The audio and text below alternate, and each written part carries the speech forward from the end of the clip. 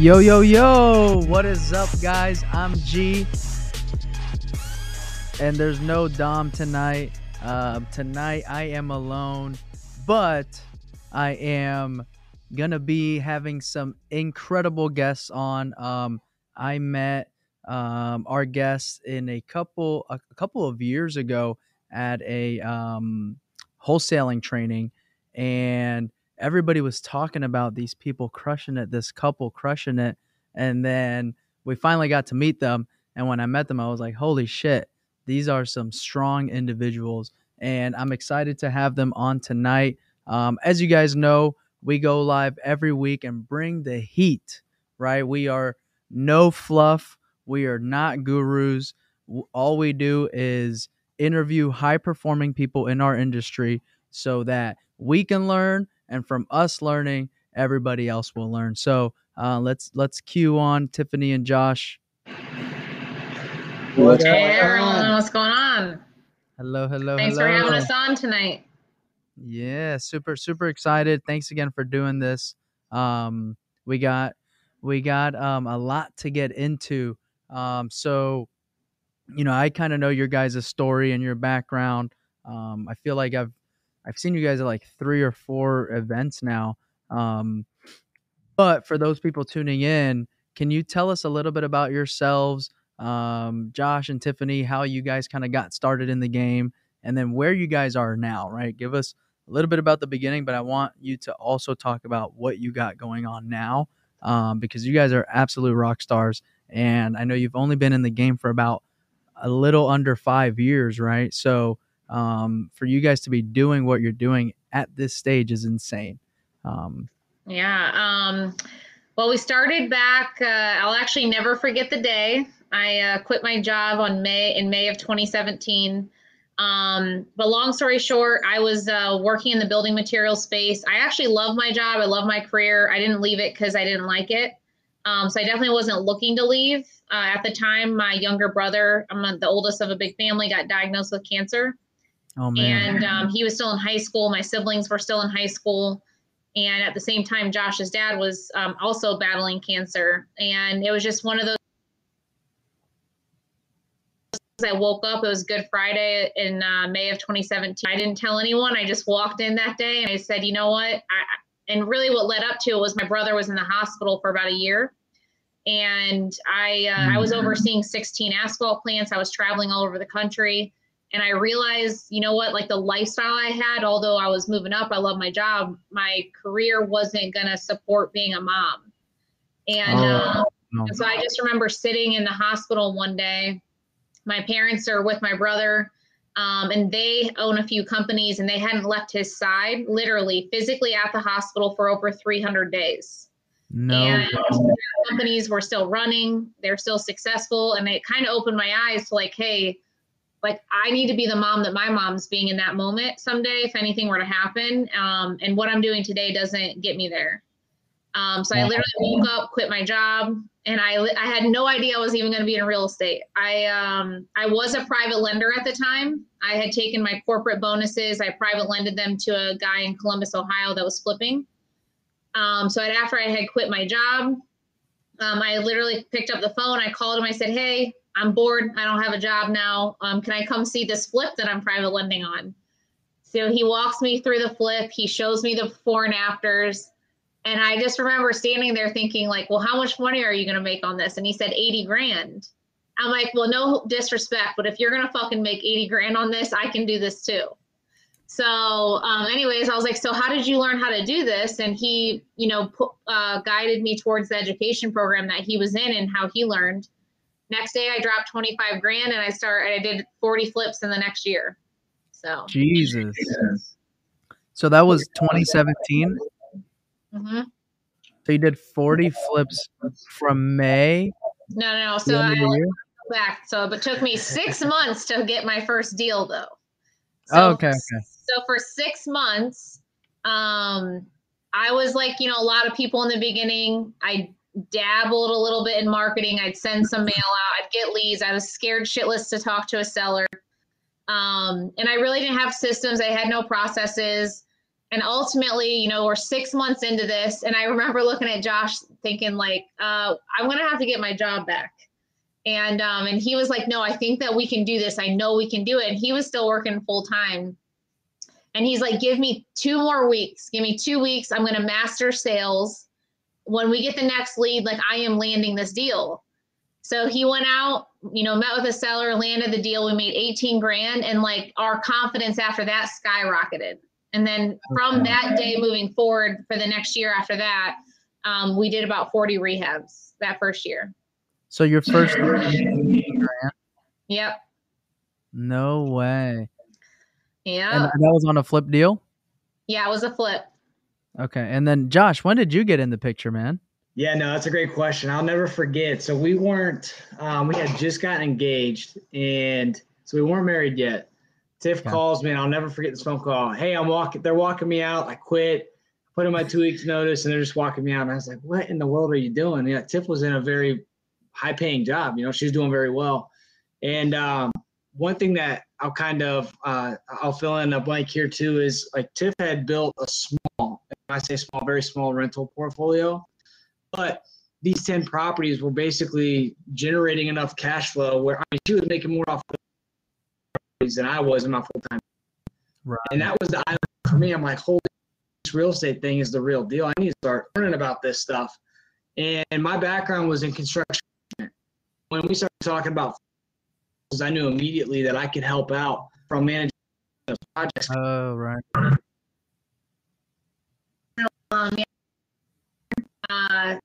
It actually got to a point where like 6 houses in contract. He was still in his full job. And so he would come home from work. He would work till 2 in the morning and go to his full-time job. Like, I mean, our relationship at the time. We called off our wedding for about 24 hours. And well, I did anyways. I was like, you're never home, you know, you don't have time for me.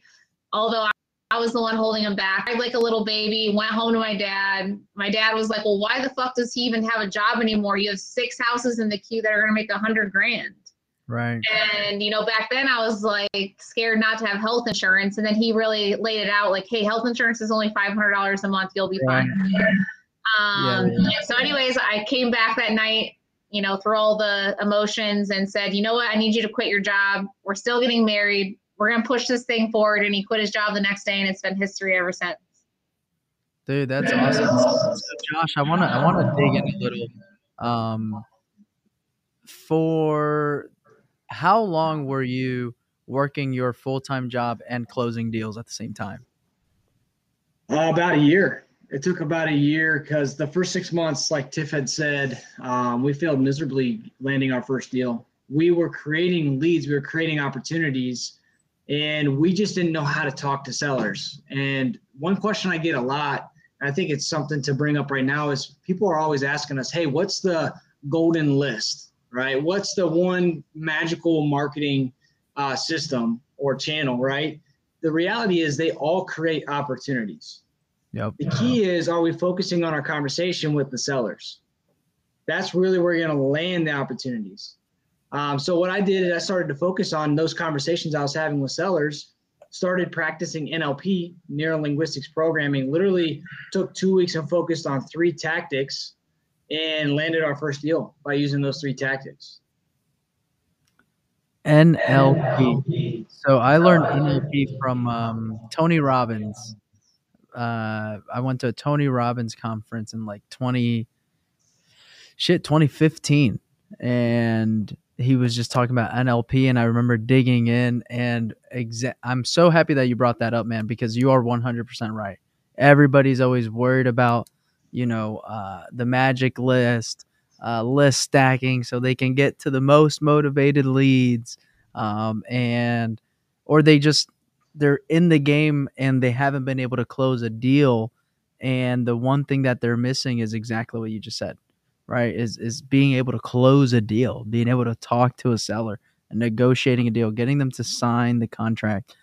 So would you mind going in and you know, explaining those 3 things?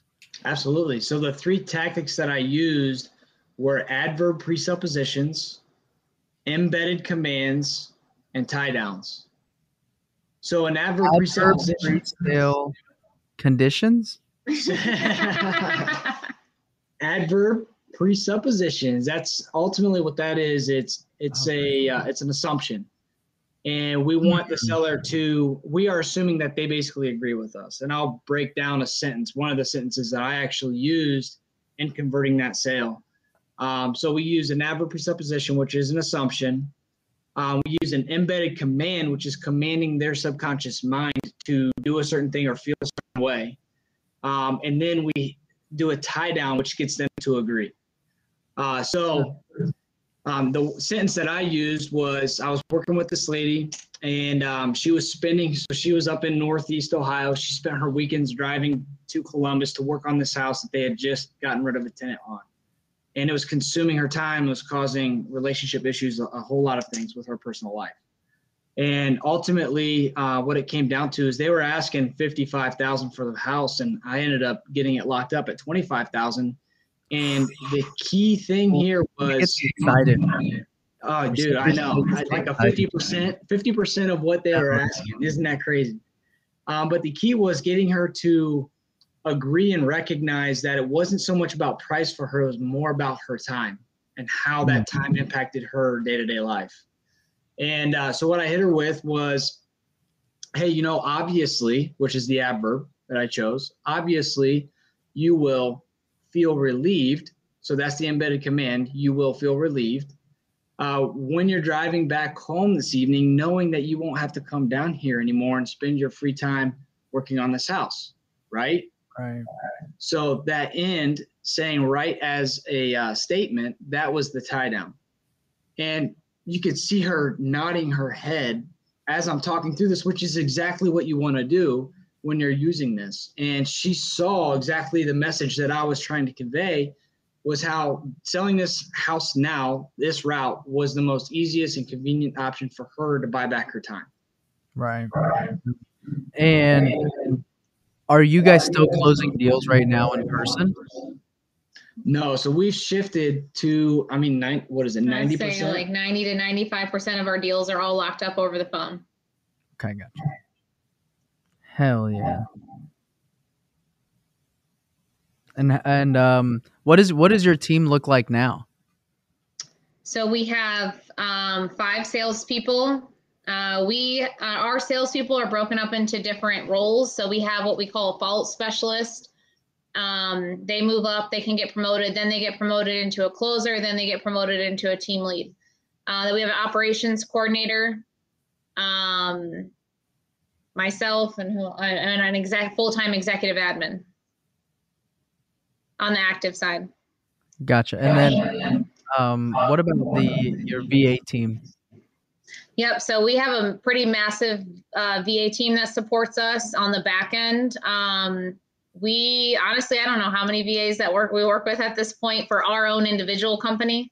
Gotcha. We were very fortunate. We got connected with a guy a couple years ago overseas. He was a developer, and long story short, a few years ago, I was in all these programs, and everyone talked about it's so sexy to scale, launch all these cities, hire all these fucking people. So I listened to everything I was told to do, and don't get me wrong, we did hundreds of deals, but I was miserable. I was like beyond miserable. And so one day, it's probably been at least 3 years now, but we walked in and we literally fired like 2/3 of our sales team. And at that time, we had a sales team of 11 people just on the sales floor. And it wasn't necessarily on them. We hired the wrong people. We didn't have the right foundation and systems. We didn't have the right training, onboarding, all the above. And so we ended up basically waking up one day saying, hey, we're going to rebuild this and rebuild this the right way. And we looked at each other and we said, if we're going to keep doing this, Josh has agreed to master the sales process. And I took the responsibility of rebuilding the front end. And at the time, someone had connected me with a guy overseas, and we built a relationship where we were literally meeting like 3 times a day and rebuilding process after process. I probably have like 500 process documents at this point. Wow. And we just took off like that. We rebuilt our entire how a lead flows, how your phone systems flow, just everything and how it worked. And it got to a point where I was really only meeting with him once a week. And from there, our company is all about taking in lead flow, landing deals, raising money, etc. And what happened was about a year later, all my friends started reaching out in the industry that were flippers saying, how are you so systemized now? And that's really how education came about. That's like how we ended up growing education. That's how my VA company, my partner there now, he's grown 230 plus VAs in one office. Like, we've just basically duplicated what we already do now for other people. But that's really how that whole process got started a few years ago with our VAs. Wow, that's awesome. And so what does your guys' day-to-day look like in the team? So Josh manages and oversees the sales side. So he has, a team lead running the sales side, running one-on-ones, team huddles, daily sales training, team huddles. I oversee our operation coordinator takes the deal from there to close. She coordinates everything. I'm just overseeing it, managing like all the KPIs, and I raise all the money. So I am responsible for raising money. I oversee the operation of VAs. I probably spend an hour a week on that. But ultimately, our time is spent leading people at this point. Gotcha. So what are you guys raising money for? Like, how much of your deals are you guys wholesaling versus flip? So we're primarily in Columbus, Ohio, and Kansas City is our primary markets. Columbus, we probably 50-50. We 50% rehab, 50% wholesale. And then we also hold rentals. And then in Kansas City, we wholesale and wholetail. So we'll close it, list it. But essentially we're almost, wholesaling, but we still take down properties in Kansas City. Nice. So how does for somebody who's like out there wholesaling and scared to take the deal down, right? Raising money, because there's a lot of people wholesaling that don't really do any wholesales, right? So what does that look like for you guys, and how and where you guys? Because I know you guys got into it flipping, right? So you guys kind of went from flipping to wholesaling, right? In a sense, and I know a lot of people are getting, they're going the path of wholesaling to flipping or wholetailing and stuff like that. So what does that process look like? Yeah. First, like if anyone's watching this, that's primarily only wholesaling. This is my personal opinion, and I'll give you some examples. But ultimately, if you're not wholetailing and flipping, like you won't be around for long, period. And the reason is because, like you're supposed to spend, say 15 to 20% of your budget in marketing to get a 5x ROI. So if you want to make 100 grand, you spend 20 grand. And ultimately, you're turning away deals every day if you're not at least able to take it down and list it, or take it down and double close it. Because some deals, at the end of the day, there's no spread to wholesale it. So you're walking away from a $20,000 rehab because you don't know how to do it. So ultimately, let's say your spread, your average deal size is, say, $9,800 right now because you primarily wholesale. But I have a lot of students where their conversion rates are actually very good. They're converting better than the industry standard by campaign. Their problem is that their average deal size isn't where it should be compared to what they're doing, because they're only assigning deals. Right. And so we got into that pickle a few years ago. We went from rehabbing only to only assigning for a year. And although we did 165 assignments the second year we were doing business, my average spread that year was like 97 or 9,800. So I walked away from that year and I said, look, fuck doing that much volume. Like, I don't want to do another 165 deals. I would rather make 3 times the profit, do the same deal size or less.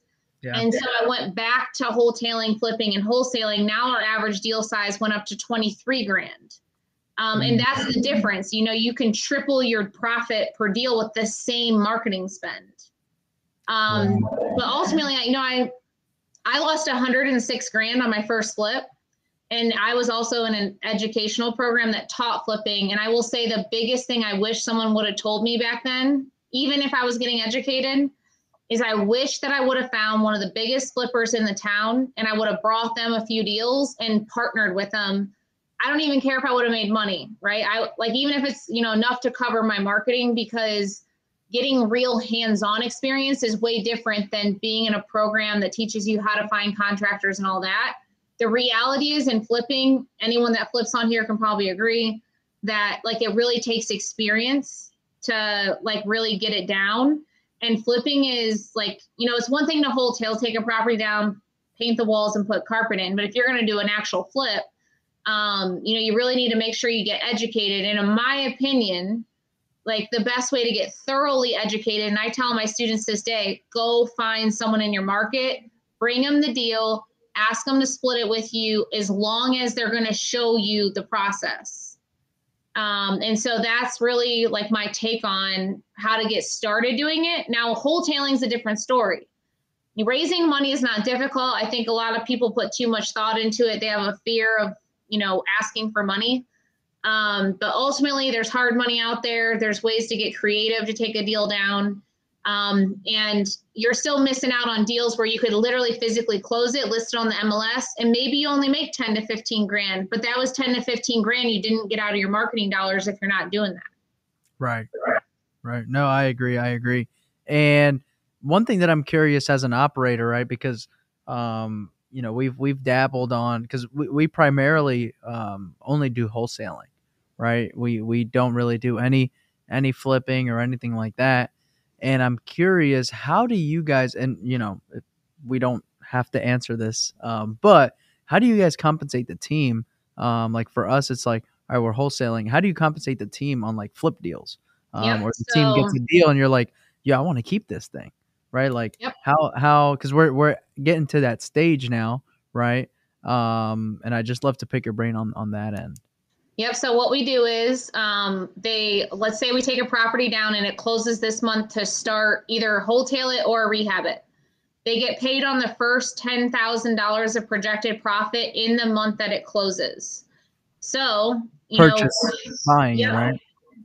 So say we close it today and we're going to start rehab. So in December's numbers, $10,000 of the projected profit goes towards this month's numbers in their queue. Gotcha. Then when it closes, let's say it closes in May, and it actually makes 50 grand. We pay on the remainder 40,000 at the time that the rest of the profit comes in. So it still keeps cash flow coming in for them, and eventually they're stacking them all the time, right? So like once they're with us long enough, they have multiple stacked up. If we're holding it as a rental property, they're paid based on a $10,000 assignment. And that's all in their HR paperwork. So most of the time, on our side, we're holding a rental property a lot of times because it's just not going to make any money doing anything else anyways. Agreed. So it's a big win for the acquisition person. There have been times where, say, like if we would have flipped it, we could have made 100 grand. So we will be fair on that and we'll do an exception to the rule. But in HR paperwork, it's $10,000 assignment if we hold it as a rental. Oh, that's awesome. And then ultimately, let's say I put it in Heels Homes originally in the purchase agreement. I evaluate the deal. I decide, hey, this needs to be a rental. I'm going to go put it in my rental LLC. So at the time of closing, I assign it to my Resiliency Rentals LLC, and you can pay Heels Homes at the time of assignment the amount, that fee to cover marketing and or your acquisitions guy. Yep. No, I love that. That's awesome. So the first 10K doesn't matter what the total projected profit is, right?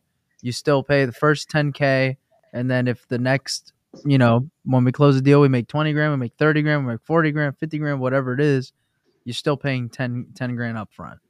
Yep. Love it. And there's been like maybe last 2 years where we actually made less than 10 grand, like a basement needed waterproofing. It was unexpected, whatever. But, they end up getting paid more ultimately because it's a standard for my company. Like we aren't taking this thing down if we ain't making 10 grand. So. Gotcha. And how does the team feel? Like, do they want more flips? Do they want more wholesales? Do they want more wholesales? Like, how does the team feel about it? They love flips. Yep. They get excited when I mean, we make a lot of money on flips. Yeah. Our flips are probably 4 to 5x the profit versus a wholesale in my market. Mm. And ultimately, you know, one of our top core values is the number one core value on our board is faith. And ultimately, the sales team doesn't even honestly think about it. Like their job is to get deals in contract and move on. And then our leadership is the one evaluating the exit strategy and going from there based on inspection and all the other things that come after the deal gets in contract. So they do love flips though, man. Our flips make 4 to 5 times as much money as our wholesales. So tying in that core value, and this is a whole other discussion, but our team has to have faith that we as leadership is making decisions that's on their best behalf and on the company's best behalf, you know, to be around for the next 5, 10, 15, 20 years. Yeah. I agree. And it's important to have that, right? Because I feel like, you know, when Tiffany said that she was, you know, years ago was talking about her, you know, just seeing her parents being able to be at her brother's side and seeing that the business was still performing. And that was kind of like a light bulb to her, right? I feel like people don't get into this business with that mindset. And because of that, they treat it like a side hustle for the big, you know what I mean? For like the first year, 2 years, it's just a side hustle, right? And because you guys went into it with that mindset of, I'm going to treat this as a business, I'm going to scale, I'm going to try to build something that can run with or without me, right? In case this ever, you know, something bad again happens and I have to be at somebody's side for 300 days out of a year, right? Then you start to kind of change the way you approach this business, and leadership is huge, right? So can you guys kind of talk a little bit about that? Because a lot of people watching, you know, some people are just getting started. Some people have done a ton of deals and are looking to scale and start going to the next level, start hiring people. And I feel like you know, you just touched on leadership, which is huge, right? One of the biggest things when scaling and growing a team. So can you guys kind of talk a little bit about that? Yeah, I'm gonna talk a little bit about the front end. I want him to talk about from like a sales perspective. One of the biggest things, you know, I come from the oil industry, the building materials industry, that I genuinely hate about our industry is that like 99.9% of people in this industry, like you said, it's like a side hustle or they stay 1 to 3 man shows. And I don't know if it's like, you know, the education that brings us up as wholesalers. Ultimately, investing into people is going to be your number one asset, you know, forever. And ultimately, look at any major company in any industry. It takes 5+ years to genuinely and truly build the right team, put middle management in place, and then learn how to lead middle management. And typically there's all these phases in scaling up. Like the people that get you to your first million typically aren't the same people that get you to the next million. You got to put in middle management, sales leaders, operations leaders. And for some reason in our industry, people come into these programs thinking, well, I want to be working on the business, not in the business. That shit does not happen in the first few years. I don't care who told you what, it doesn't happen. And if it really did, you like honestly aren't growing big enough, because to grow big enough to truly remove you, you have to learn how to groom leaders, not just people. For you to be removed, you can't just like train some acquisitions people, right? You got to train the acquisitions people, then you got to train a sales manager, then you got to train an operations leader, where those people are good enough to train other people. And I feel like people skip that piece right there, and then they wonder why they're in the grind, and then it doesn't end up working. And so if you're coming in this long term and you want to be here 5, 10, 20 years from now, you got to get over the fucking fact that you're going to be like working on the business in less than a year, because it's not going to happen. Yeah. And I think that ultimately, like, you know, you hear the words, well, you make all these 7 figures, drive a Lambo and do all the shit. But ultimately to get there, like you have to have leaders in place, and it can't just be you. The leaders got to be underneath of you, and you got to be good at training them. And I think that like a lot of the education in the industry, they're teaching you how to be good at something. They're teaching you to get a deal done, and they're teaching you how to chase shit. They're not very good at teaching you how to onboard, train, and manage people based on metrics, black and white facts, and understand the data that goes into running the company. And I just think that like ultimately we've really got to take a step back and in our education as us gurus out there and take more responsibility for teaching people how to onboard, train, and manage people and understand the numbers that go into the running this operation. There's actually a key concept I want to bring up. John C. Maxwell talks about this in his book, 21 Irrefutable Laws of Leadership. And I don't know if it's the first or the second chapter, but he talks about a concept called the law of the lid.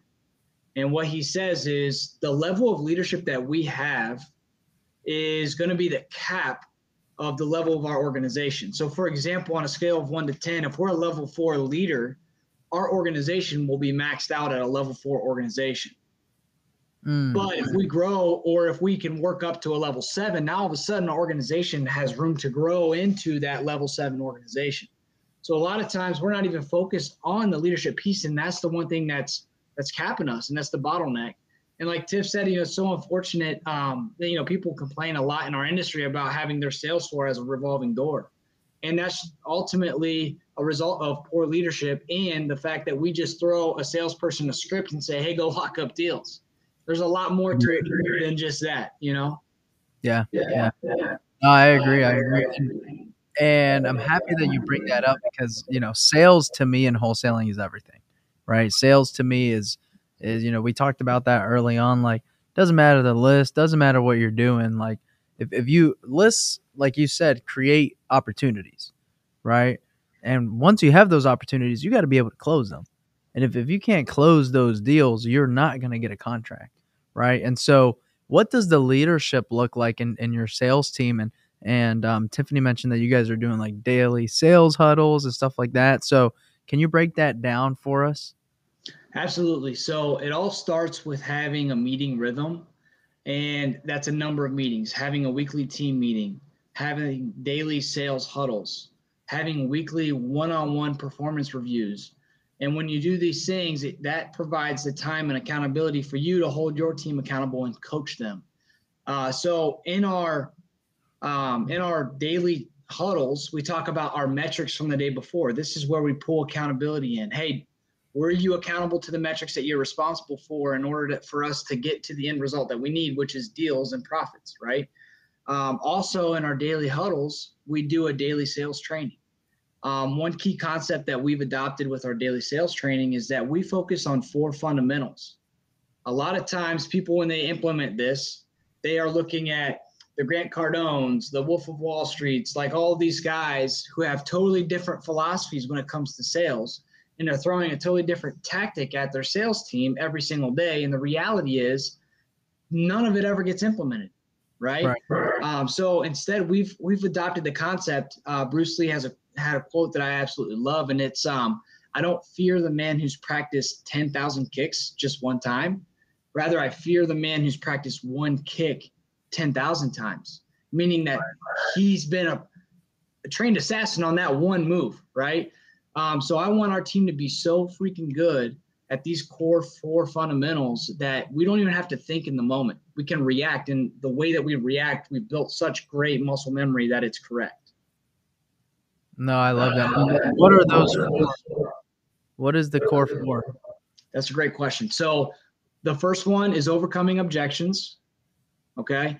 Uncovering motivation, which is arguably one of the most important pieces of a conversation with a seller, right? Diving into their situation. Setting clear expectations, and uncovering anything that's going to get in the way of the prospect taking any kind of action, right? What we call roadblocks. Those 4 things. So when we do daily sales training, we have a team meeting on Mondays, and we identify, maybe based on last week's coaching calls, our team might not be digging into motivation deep enough. So, hey, this week we're covering motivation. So we identify that on Monday. We go over the theory and the how on Tuesday and Wednesday. We role play Thursday, Friday on that topic. So all week we're focused on that one topic. Gotcha. Okay. I love it. And I think one thing that goes, like, before you even set in meeting rhythms and all that, adding structure to a sales force. A few years ago, after we had let go of all those sales folks and we said, hey, we're going to rebuild this, we hired a guy that managed a multi-million-dollar phone sales company. He scaled phone sales and, was insanely successful at it, but it wasn't in real estate.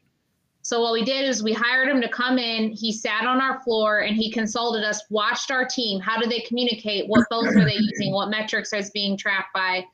And all, the whole big picture. And he basically came to us and said, hey, you guys are doing this all wrong. Like, there's two skill sets in sales. There's the piranha and there's the closer. The piranha is what we call our fault specialists. They're really good at chasing stuff in the system, getting callers on the phone, getting them warmed up and passing them to the closer. The closer has the skill set of really walking a seller through that process and getting the contract closed.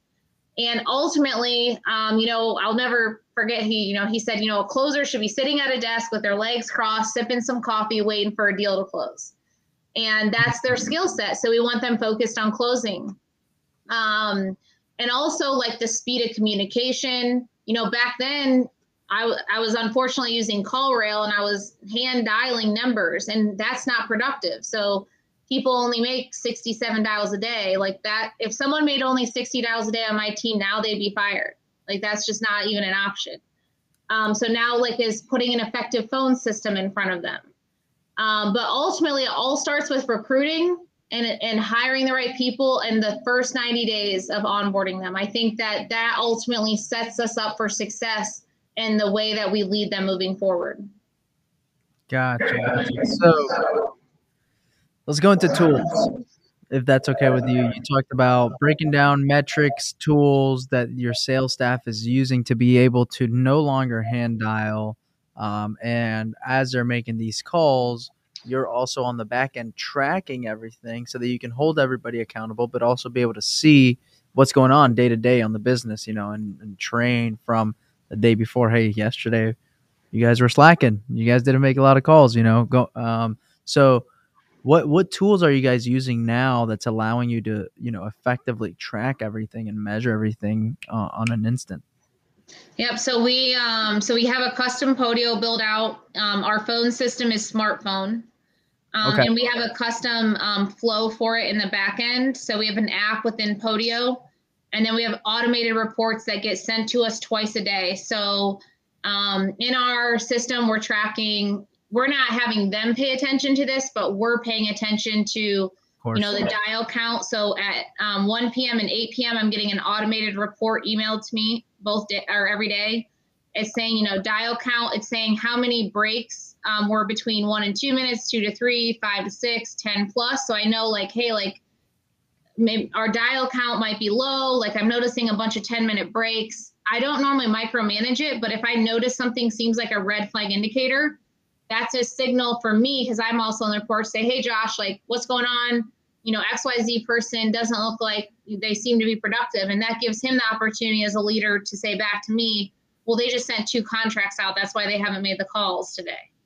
But it allows me to catch things much faster than waiting a week to find out that why my team isn't performing. Right. Also, the beauty about the phone system is that it gives you the ability to live transfer. So all of our follow specialists, we don't set appointments. We live transfer people, so we're getting them on the spot. It allows you to whisper and barge, which allows us as leaders to train our people better. So for example, let's say a closer's on the phone, they need help. They're signaling the leader, whether it's virtual or in person. We can barge into the call, or we can whisper in, and we can coach them through the call. We can say, hey, say this next, and the seller won't hear it. So ultimately, it's a way for us to lead. We also have it custom built out so we can pull live calls on the spot. And when we go into our weekly one-on-ones, we can use those now to coach and train through, listen through it. Did they follow every step of the process? They have the app on their phone. So ultimately, every call that they're doing is through Wi-Fi. I don't want them using their cell phones to make any dials to our clients, and they're all recorded. We're tracked. And then within Podio, we're tracking how many pass-offs did a follow-up specialist have, how many processes is my closer having, and how many offers, and ultimately how many contracts out. Wow, that's awesome. And what are you guys expecting of your team? Like, what are the metrics? Like you said, if somebody's doing 60 hand dials in my office, a day, they're out, right? So what are the metrics that you guys are expecting from your closers, from your team? Hey, follow-up managers, you need X amount of transfers a week, X amount of transfers a month. Closers, you need X amount of contracts every week. How are you guys tracking that? Yep, that's a great question. So the expectations that we have from a closer starts with having 2 deals a week. Okay. Gotcha. Now, one thing we're not tracking on a daily basis, and our sales team never talks about this, and I want to talk about this. We don't track dials. Yep. And the reason why we don't track dials is because when we did that and we had a minimum expectation on, hey, you have to have 100 dials a day. What happened was, let's say towards the end of the day, they're not even close, or they're so focused on getting that dial count. And what I started to see was people would call someone, it'd ring 5 times out of 10 rings, and they'd hang up to call the next person because they're so focused on getting to that 100 dial count. So instead I said, hey, listen, I don't care how many dials you make, and we do to a degree, but I'm not setting a minimum expectation and making that the focus. Rather, I'd prefer to focus on the quality conversations. So how many quality conversations are we having in any given day? And then for every 2 quality conversations, there should be at least 1 offer. And what is if I can just pick apart right there, what is a quality conversation for you guys? A quality conversation is when we go all the way through our script. Okay. We're calling that a process call. That's the term that we use. And so essentially we got through motivation. They're showing motivation. So we went through property condition, set expectations for another call. That doesn't always mean that ultimately we get through the property and we find out, this just isn't a good deal for us. We might refer it to an agent or something, but ultimately the stats say for every 2 processes, or some people call it quality conversations, equals an offer. And then ultimately we've been tracking, how many offers it takes to get a deal for, every quarter, every day for years now. And ultimately our company lands 1 out of, is it 3 or 4? It's less than 3 right now. Yeah. 1 of less than 3 offers. So ultimately we know then if it takes let's just call it 3 offers to get a contract, and we need XYZ contracts, we divide by 3, and we back all the data down to how many leads a day I need to provide to get how many quality conversations, to get how many offers, to get how many deals. It's all science. And I want to go back to the numbers real quick, if that's okay. How many quality conversations do you expect your team members to have? Yep. So one thing that's really important, again, starting with the end result, 2 deals. Okay. Converting at 1 of every 3 offers is 6 offers a week, which means that we need to have at least 12 quality conversations for the entire week, which is going to be between 2 to 3 quality conversations a day. Gotcha. And one thing, some people out there have learned just from doing the education side is they believe in these 1 call closes, or that every seller gets an offer. We don't believe in that. So you're not getting an offer unless you're motivated, the time's right, and that we've taken the process. Right. Yeah. Or else you're just spinning wheels. 100%. Yeah. I mean, we have a limited amount of time, and we need to spend our time and energy on the people that are going to be the best fit for us. Right. So you mentioned your team is making offers, and then the upper management is deciding, hey, this one we're going to wholesale, this one we're going to flip, this one we're going to, right? So who is deciding in the negotiations, right, with the sellers, because obviously the numbers, I could be wrong, but I would assume that the numbers are different, right, on each side, right? If we can get it at this price, we can wholesale it. If we need it at this, if we have to buy it at this price, then we got to wholesale it or whatever, right? So who's making the decision on the front end as far as what you can put the property under contract for? Yep, that's a great question. So what I do is I have our acquisitions person, after they do the process, they do the due diligence. So they run the comps, they save their comps, they put together a repair estimate based on a repair cheat sheet that we have. And one thing we do in our onboarding is we train thoroughly on our acquisitions to know enough to be dangerous as far as putting together a line item repair estimate to be within 5 to 10% of what that repair cost should be. So they have their ARV, they have their repair costs, and then depending upon the area they know, because we train on this, they know, hey, there's a hedge fund type buyer that might buy this. There's other rehabbers that might buy this. We might rehab that. So they're making recommendations on, hey, I think we can make this price because of X, Y, Z.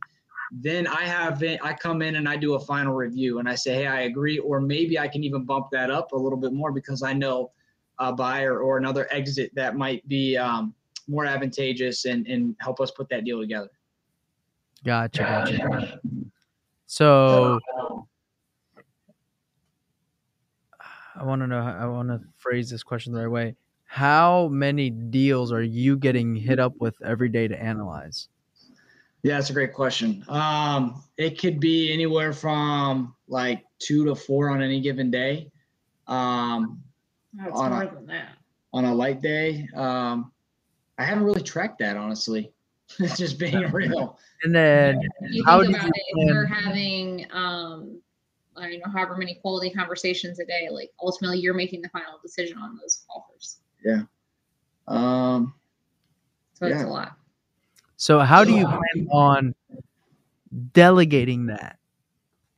So we've done really good. That's my challenge. So, yeah. So in the past, our team wasn't the greatest at doing the due diligence piece. But now in our onboarding, we train them how to rehab. So we have literally trained them line item. We train them thoroughly on what to understand out of the rehab costs. So our staff is really good at coming up with an accurate repair estimate.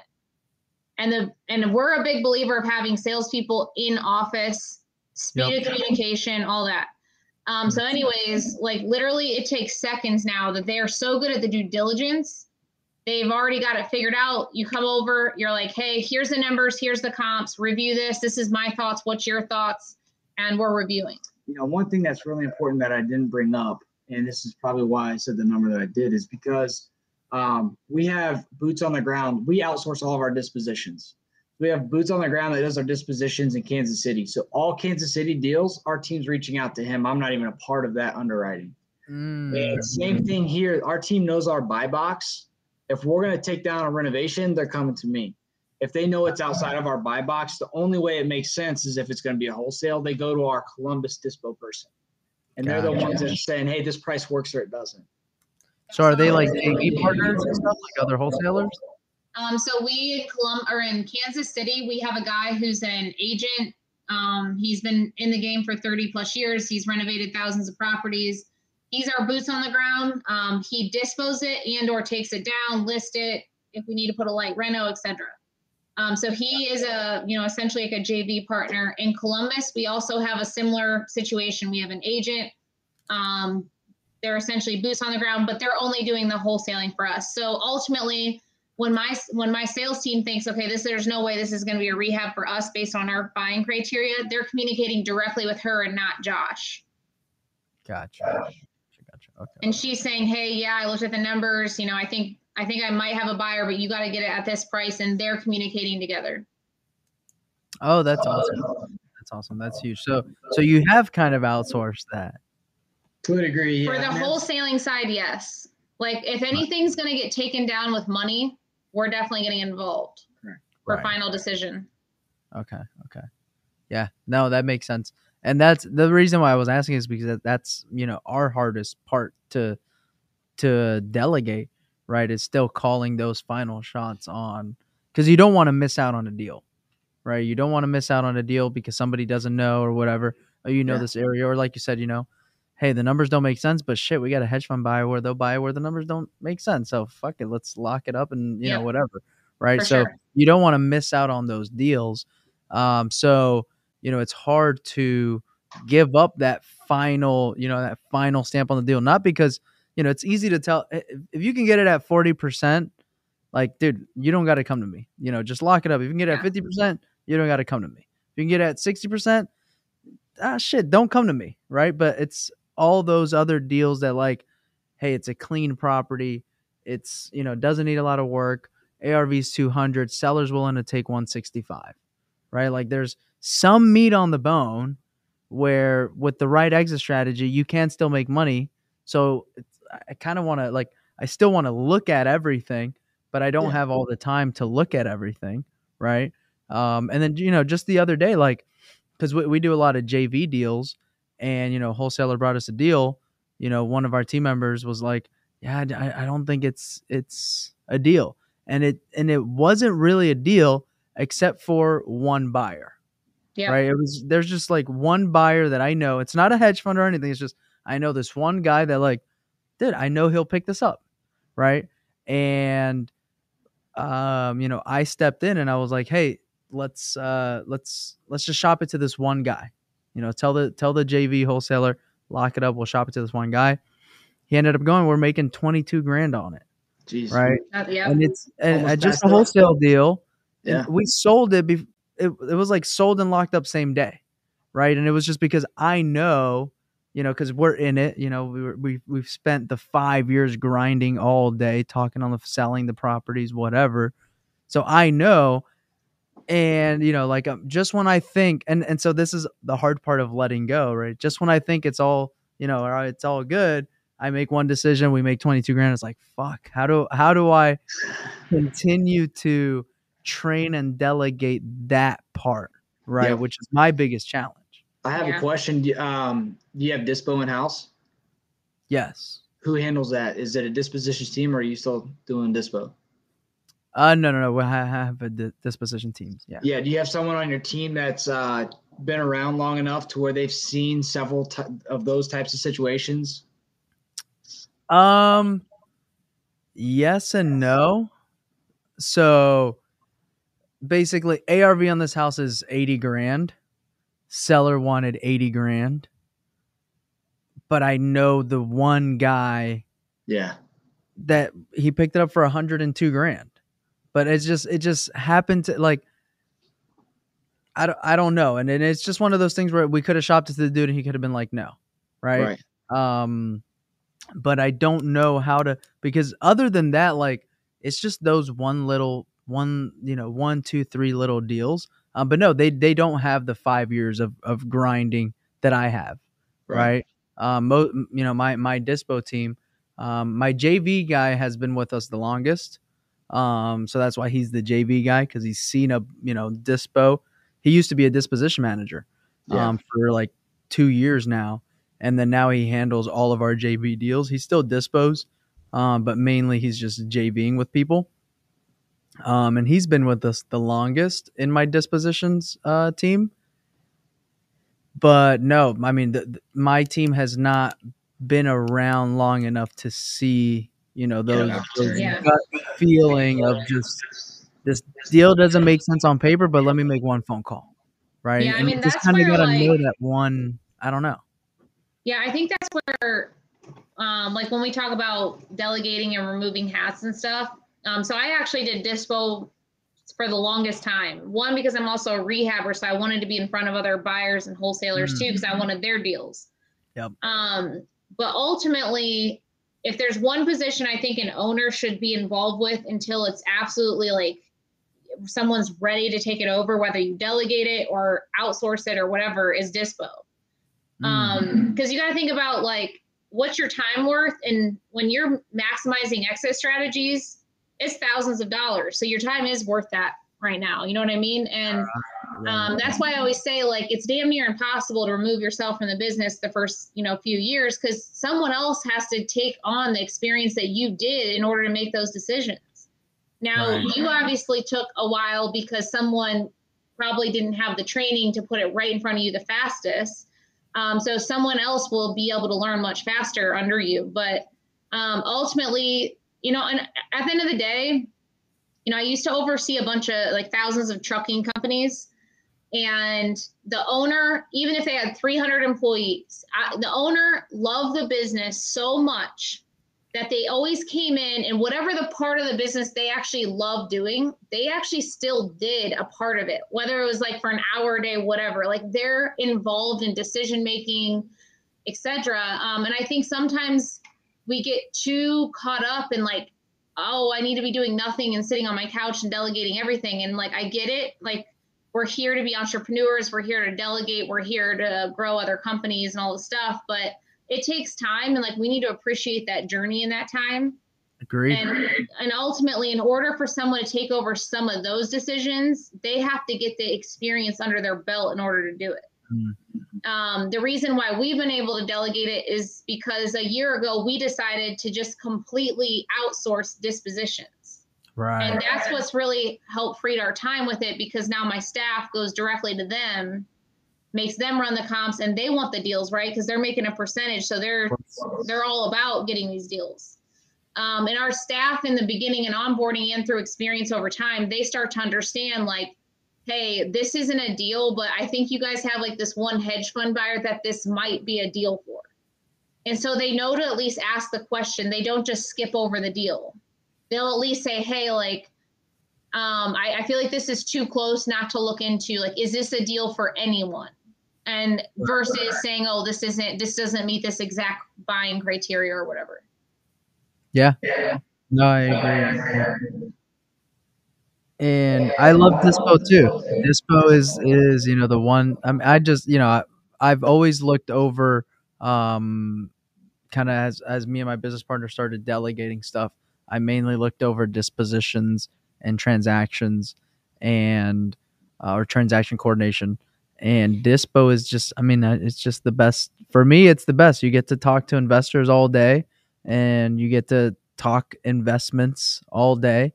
I've closed tons of deals, but at that point it's more of a, it's more of a closing game, and you have to deal with sellers' emotions and all that. So I find myself all day basically just putting out fires, right? Yep. Hey, we sold this property, now there's a squatter, the buyer's pissed, what do we do? Right? It's like, oh shit, we just sold this thing yesterday. It was vacant yesterday. Now there's a squatter there. What's going on? And you want to take care of your buyer. You don't want him to be like, well, shit, I'm not buying a house from this guy. Like, whatever. So that's like where I find most of my time being spent. But at the same time, like, I know I also want to delegate my leaders' responsibilities as well over time, right? Because they're spending a lot of time doing things. So I just was curious on who's calling the shots on the properties, because we are more of a higher volume, less profit margin kind of operation compared to you guys. So we're analyzing a lot of deals every day, right? Yeah. And making a lot of offers every single day.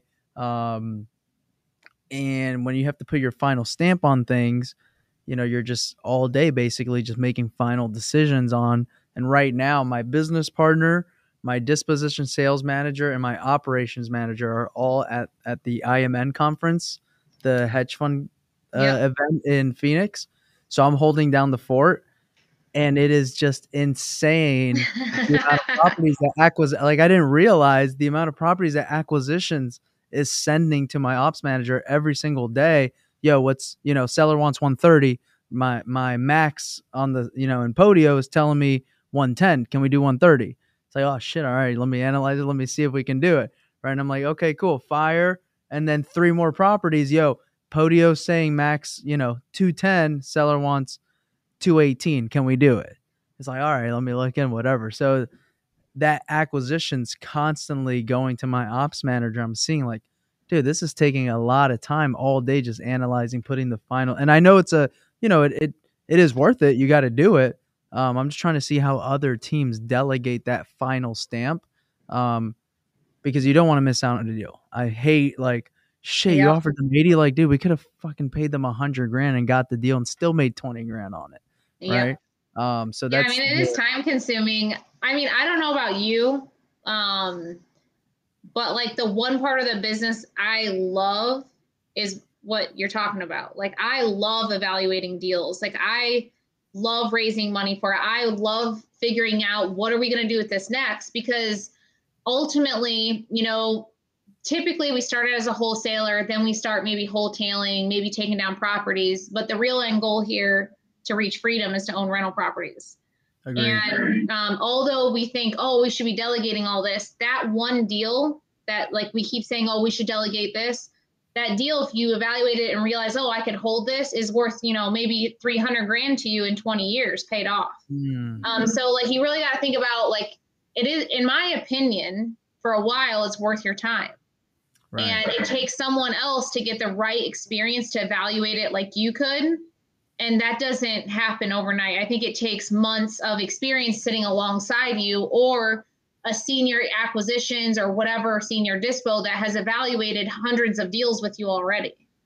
Right. But ultimately, like, as an owner, it just, everyone's vision is different. And like, that's my favorite part of the whole organization, is I love evaluating deals. Yeah, I just want to be on the phone and talk with investors all day. If I could just cold call investors with my inventory sheet and just figure out how to sell them this deal, that's my favorite part. Yep. So you guys are getting, obviously you guys have reached a level where a lot of people want to be at, and you guys are getting hit up by a bunch of investors, a bunch of people, just asking you how can I pick your brain? How can I get to where you're at? And I know that's kind of forced you guys, and that's kind of what forced us to start doing shows like this and stuff like that, right? It's just constantly getting hit up like, yo, can you teach me this? Can you teach me this? Whatever. So you guys have recently gotten a little more serious in the education space, right? Yep. Yeah. So what does that look like?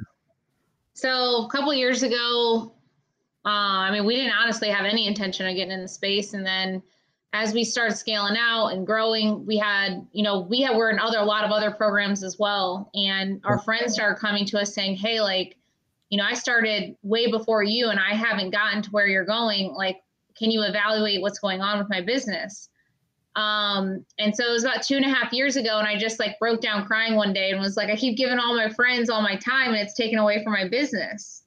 And so I called, at the time it was like, 15 people or something. I called them all and I said, look, I have no problem showing you guys exactly what I do, but I need to value my time. So we're going to do this on one call and I'm going to value my time. So that was like how the virtual group came about. I didn't even have a name for it. I just said, look, hey, for the next 4 weeks, you're all meeting me on Thursday. We're going to do this for 2 hours, take it or leave it. This is how I'm going to show you how. And ultimately they spread the word, and it's been, and then they came through the virtual group, and we teach in the virtual group about all the systems, the foundation, the marketing, the script process, and it's really about building a strong foundation before we even talk about building people on top of it. And so the 2-day workshop came about, and at the 2-day workshop, we literally, when you walk in that door, we onboard you. We want to show you how thorough we are in onboarding, training, and managing people. And so we put you through our onboarding process as if you come on board as an employee. And then we show you, we do a live performance review in front of you. We go through all of our metrics, our HR docs, everything, the whole 9 yards. And then that's really how the 2-day workshop came about. And I'm a big believer. I don't care if you're doing 50 deals a month. I always put you in the virtual group first, because no matter, I even still have stuff to optimize in my front end, just like you and me, probably in a room for a half a day. I'm sure we'll learn something from each other. 100%. And so anyways, I'm a big believer of like, hey, let's talk about your front end first before we teach you how to really build people. And then people started walking away from the 2-day workshop over a couple of years saying, hey, like, how I need you to help me train and onboard my sales team like you guys do. And ultimately it turned into a 6-month program. And that's really how the whole thing got built over time. And it's just all been built of word of mouth right now. So it's been awesome. We've probably had about, 500 to 600 students come through in the last couple of years. Wow. That's awesome. And you guys are still doing the 2-day workshops, right? You guys recently had one, right? Kind of not too long ago. Yeah, we have one actually next week as well. Next week. Okay. And how can people, if people watching want to, go to that event, are they still able to attend that event, or how does that work? Do they have to join the virtual group? Next week sold out. We have one in January. And on our tiffanyandjoshhigh.com, there's a web form you can fill out and we'll jump on a call. Or you can go to my Instagram page and there's a form. We don't really teach newbies, so we qualify everyone that comes in, even for the virtual group. So ultimately, our program is not to teach someone what a purchase agreement is and what escrow is. Even the virtual group is, I want to say, not complex, but we go over a lot of details around all the flows and systems. Hell yeah. Awesome. And for people to just follow you and constantly see you all the time, where can they check you guys out? So on Instagram, we're at Tiffany High Official and Josh High Official. And we're on Facebook, but ultimately you'll see us pretty active on Instagram and Facebook. Awesome. Cool. Perfect. Well, I took a shit ton of notes. I'm jacked because it's cool to see people that take action, get results, right? And so it's just proof of concept to me that we're doing the right thing. We're on the we have different methods of obtaining success, but we're all doing it through the same kind of platform, right? We're all marketing for sellers, negotiating contracts, building a sales team. You get the deal, you figure out an exit strategy, and it gives me peace of mind, you know what I mean, that there are other people crushing it and that there's still room, right? Because I'm sure there's a lot of people getting into the game in Columbus, Ohio, and you guys are still able to crush it no matter how many people are trying to get in the industry. Just with the right mindset and the right work ethic, you will crush the competition. So for anybody watching, that's one thing that I don't think we touched on, but just by the way you guys talking of everything that you do, I can tell you guys have an insane work ethic, right? You grind every single day, you show up every single day, and it's not about showing up for you now. It's about showing up for your team also, right? And leading from the front, right? And so in order to lead from the front, you need to have a very, very strong work ethic. And I don't feel like we touched on that, but I can tell that from your conversation. It's about being present, showing up every single day, and leading from the front, showing to your team, hey, if you're not going to do this, I'm going to do this. So jump on this ride with me, and let's all get there together. So again, Tiffany and Josh, thank you so much for doing this. Everybody learned a ton. I appreciate you having us on. Yeah, and I need to get some of those sneakers. I know, right? These are for sale. No, I'm kidding. But I do want to come check your guys' operation out one day. Yeah, for sure. You should come up to an event and stay for a day. Yes, I'm in. Cool. When is your next one in January? It's January 10th and 11th. Perfect. Well, thank you guys so much for tuning in. Anybody watching, please make sure you reach out to them, follow them. They are movers and shakers, doing so much volume and business in only freaking 4.5 to 5 years in this game, which is insane. So thank you guys again for doing this. Guys, we will be live next week again on a Tuesday night at 9 p.m. Eastern. Peace.